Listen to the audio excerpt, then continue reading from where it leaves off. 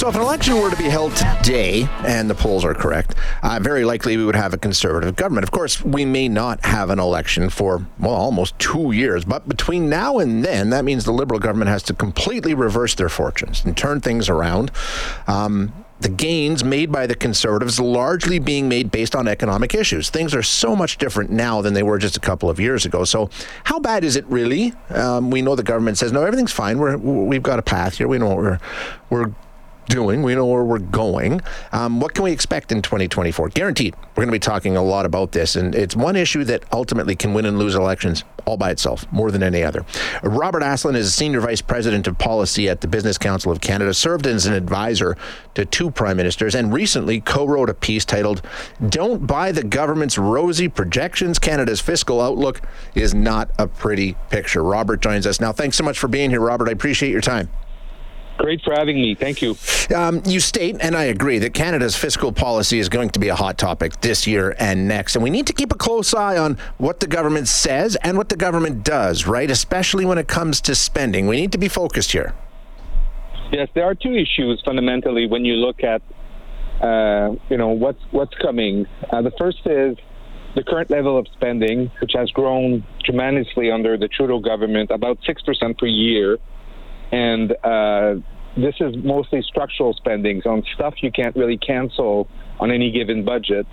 And the second issue, of course, is the rise of interest rates, as we've seen because we're fighting inflation. The Bank of Canada and other central banks have raised interest rates significantly. And so that puts a lot of onus on debt servicing. And given what we did during COVID, we doubled basically the federal debt.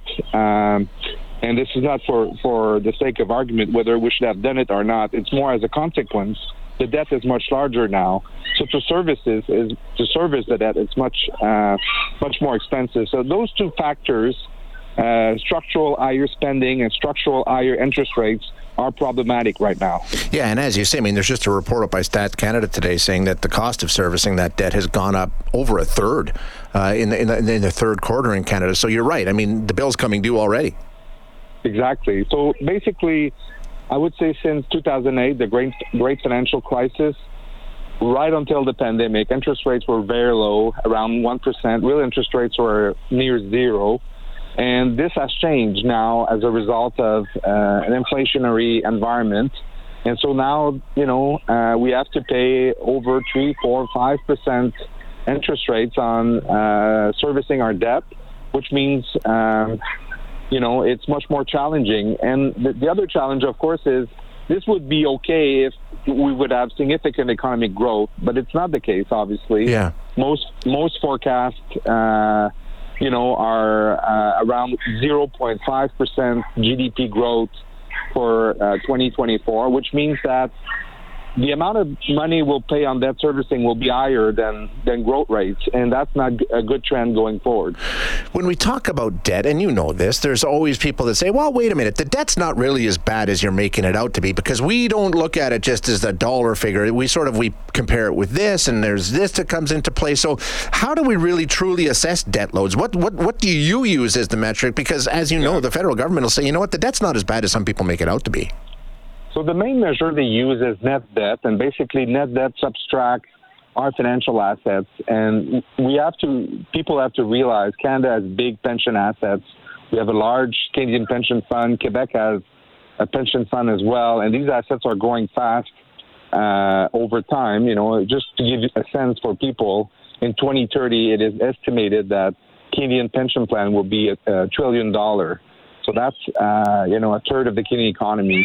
And these assets are just subtracted in the net debt comparison. So I think gross debt is a better indicator, essentially financial liabilities, and the debt servicing cost. How much do you pay to service the debt? And I think family can understand this because, every month they have to service their own mortgage, they have to service their own credit card. And when interest rates rise, they understand they have less for anything else, Yeah, so that's the situation we're in. Yeah, exactly, and as you mentioned, that's one side of the equation, right? The debt, and the other side, as you talked about, is if you can't reduce spending, and the government, I think, is locked into a lot of the spending already. I don't know how much reduction we can expect there. The only other thing to do is to increase revenue, and the way the government wants to do that is through economic growth. So it's pretty tough to see how that equation that you're laying out for us is going to change at all in 2024.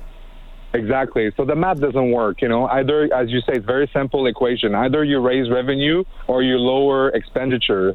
And in both cases, it seems that we're not going to go there.